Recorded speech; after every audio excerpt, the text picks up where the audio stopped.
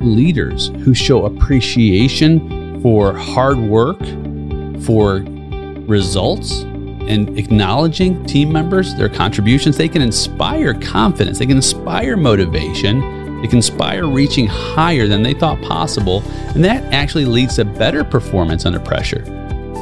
Hello, my friend, and welcome to this Friday episode of A Call to Leadership. I'm Dr. Nate Saul, your host. I'm so glad you're here. Every Friday, you and I hang out in the trenches working on one tool for your leadership tool belt. So if you're new to the show, tune in, listen in, and we're going to cover one important aspect of leadership that you can implement today, right now. And so that's so important in our journey because we want to be able to maximize the efficiency and the value of our time. And the fact that you've decided to spend some time with me, I'm honored and privileged that you would grant me your time to impart some act of leadership that's wise and leads us to a better future state for us and for those who we get to walk alongside of, to serve others in leadership. And this episode is a very special episode because right now at the filming of this episode, it is about 2 a.m. on April 19th. And that is the day after the final day of what we call in the United States tax season. And if you've been listening to the show, you know that I own an accounting and business advisory firm. Had it since 1995. It's my longest standing business. It's my baby. I've had lots of businesses that I've bought, sold, held over the years. And this is the one that I have held on to. And this is the time of year where we work very, very rigorously. Me and my team, we've got over 17 people on our staff and our team that works tirelessly this time of year. And the reason why I even mention that is because it reminds me of why, after all these years, we've got thousands of people who are so honored to serve. And one of the reasons that I believe that we're able to maintain wonderful relationships with so many of our clients. Now, that doesn't mean that all of our clients stay with us over time.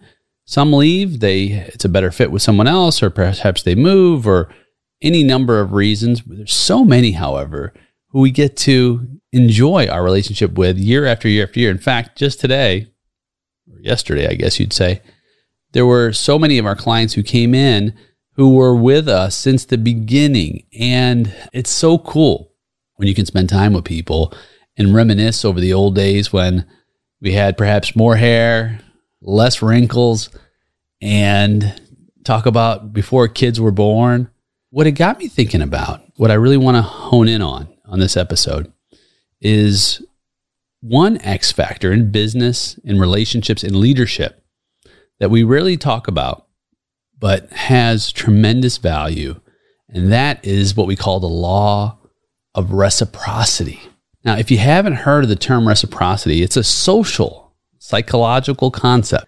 And it refers to this idea that people tend to respond to positive actions or gestures with a similar positive action or gesture. And of course, it works in the negative sense too.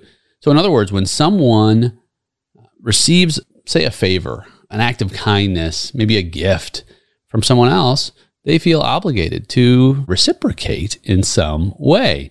Now, this can be anything from returning a favor, providing a compliment, just expressing gratitude.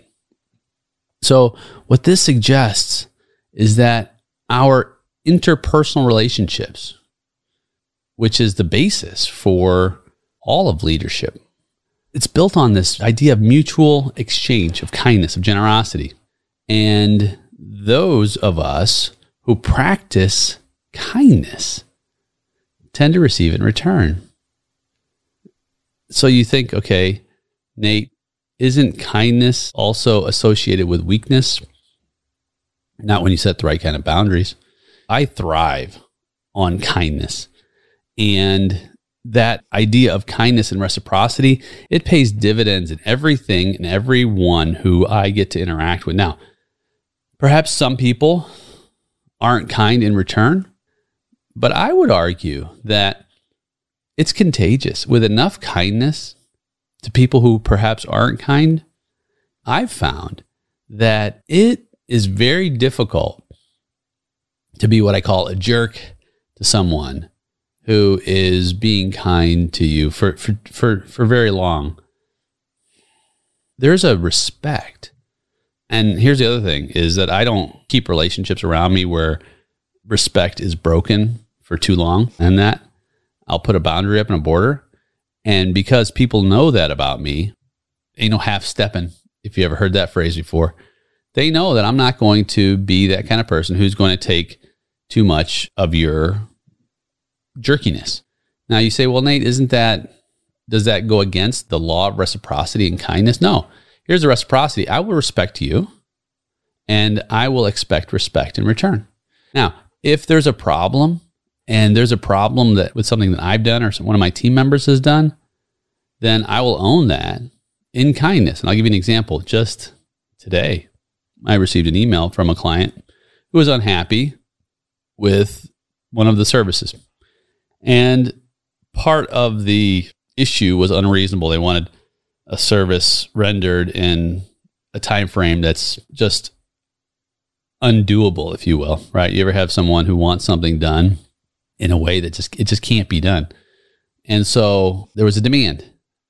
And this was an email, instead of responding with the email, I just picked up the phone, I called, and I was kind. I gave myself some time though, friend, because at first I was a little hot and I was like, this person's asking for something that's totally unreasonable. They should know better. Plus, it's somebody that I've done business with for a long time. But then I thought, what's the problem here? The problem is the person's probably under some stress and they're under the gun.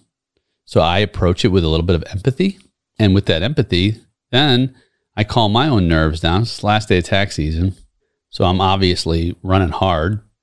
And I wait a couple hours so I can catch a breath. And then I go and I make that call. And the first thing I do is I say, hey, you think I have a solution? I go through the different options, and they were based on generosity. And then when we go through a couple different solutions, I apologize. Hey, I'm sorry that this happened the way it did. I didn't see it coming. You understand? I totally understand. Thank you.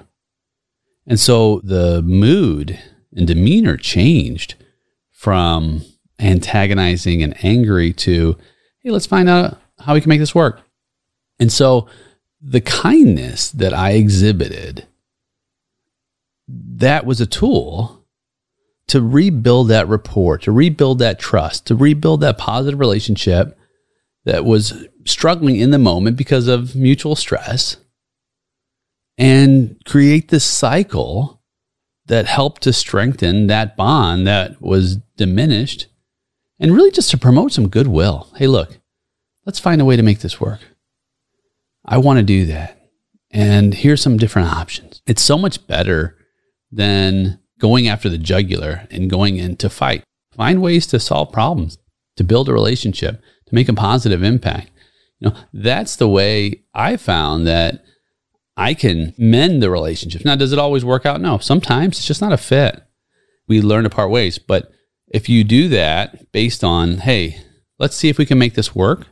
If we can't make it work, what do I need to do to help make this right? It's a whole lot better than if it's in business, a bad review or a negative review. It's in families. It's much better than stomping off and sleeping on the sofa, or worse, with a child and you can't find resolution. These are just behaving in ways that you want to reciprocate this idea of kindness. And there's lots of research behind this reciprocity, right? How do I cultivate this idea of reciprocity? Lots of research around it. And reciprocity has a lot to do with emotional intelligence. And there was a study done by the Hay Group, found that managers who showed high levels of emotional intelligence, including kindness and empathy toward their employees, they tended to have the higher levels of employee engagement and job satisfaction. Why? Because they are engaged. They care. Another study in the Journal of Frontier Psychology found that leaders who prioritize kindness, compassion, empathy in their interactions with employees tend to have lower levels of turnover, absenteeism, burnout, right? They communicated with their teams, and that through reciprocity, the teams had more connection and teamwork. I mean, there's number study after study after study that illustrates this. Now, you say, Nate, okay, being too kind can make you ineffective as a leader, right? So basically what you would say is leaders who prioritize kindness over getting things done, you might not be taken seriously. And then the team won't respect you enough to follow through on important projects and deadlines. What's the reciprocity in that? Well, just slow your roll. Hold on a second. You have to have balance in leadership. You can be kind and empathetic to your team to reciprocate that. That doesn't necessarily mean that you're weak or you lack authority. In fact, a kind leader can still set clear expectations and hold our team members accountable for their work. That's how that works. Now, you say, okay, fine. What about the kind leaders who get taken advantage of by team members, right? That if you consistently display kindness and expect reciprocity and empathy, you might be a pushover and you might have difficulty setting the boundaries with your team members. Well, that may be true, but there's a difference between being kind and being a pushover, right? You can still display kindness, you can still display empathy and act in reciprocity toward your team, but you can create the kind of boundaries and expectations regarding the behavior, the deadlines, the quality of work, that you're not going to allow the mission to be compromised because people want to take advantage of you. You know, you can still be kind. You can be kind actually by terminating someone's employment. Unfortunately, I haven't always made the right choices in who I brought on my teams. I've interviewed, done several interviews at times. Everything looked great in the interview, in the resume. And after 90 days of having someone on, I realized, man, I blew it. I set someone up for failure because I put them in the wrong position. And when I realize that that person is not a fit for the position, and if I don't have a fit in the organization for them at all, then what happens is that I have to free their future. We have to part ways. And because their role jeopardizes, especially as they perform the role ineffectively, it jeopardizes the expectation and the experience that I vow as a leader to maintain. So what I've done is in kindness, I sit the person in my office and I tell them I dropped the ball. I made a mistake. I put them in a role that would set them up for failure. And I'm sorry. I can't have you in this role any longer because this is not the role for you. And unfortunately, I don't have any other role in my company that I think would be in your genius zone. So I'm going to have to let you go. Friend, you can do that in kindness, right? Because you've set boundaries, you've set expectations regarding the behavior, regarding the deadlines, regarding the quality of work. And when those aren't met consistently and they impede the mission, because the mission is important than any one person, you'll hear me say that, including myself, then you can kindly make a change. You say, okay, Nate, fine, I get that. What about kindness and reciprocity? Could it be effective? I can't see how it could be effective in high pressure, high challenge, or say a competitive environment. So you might say there's situations where results-driven outcomes are required. And if you're kind, you will not be able to be effective. Well, I understand that, but here's the thing about kindness. It can take all kinds of forms and it can still be effective in high pressure situations. I'll give you an example. Leaders who show appreciation for hard work, for results, and acknowledging team members, their contributions, they can inspire confidence. They can inspire motivation. They can inspire reaching higher than they thought possible. And that actually leads to better performance under pressure, right? So, and on top of that, kindness also means providing constructive feedback, because we're not being very kind when we're holding back feedback. We can do that respectfully. We can do that clearly. And then we can do it to encourage growth and to encourage development among our team members, right? And that's in a business environment. So, and what happens is the reciprocity begins to grow. Same thing in a family, right? We can develop a super positive family culture by being kind. We can help create supportiveness, caring within a family. How do we do that? We can display love. We can display affection. We can express our gratitude for their contributions of family members. We can speak softly, foster just positive, encouraging, healthy relationships, especially when we're stressed, especially when there's conflict, more than anything, because it can help diffuse tensions. At the end of the day, we're trying to build trust. And so we've got to be self-aware as leaders in our families to self-regulate and know when maybe perhaps we're feeling stressed. Is it a stressful season? Is it a stressful time? And sometimes we're missing it. That's when we can encourage open, honest communication and say, hey, look, let me know if I'm dropping the ball. Just like in a workplace setting, having this reciprocity of kindness with a family and just say, look, I want to hear your concerns. I want to listen fully and give me ideas so that I can make sure that you're heard, make sure you're understood. I want to prevent anything that would cause a misunderstanding. That's not being a pushover. That's being someone who can be respected, because people don't care what you know until they know that you care. And then what? Then we set some clear expectations, not only for them, but for us, right?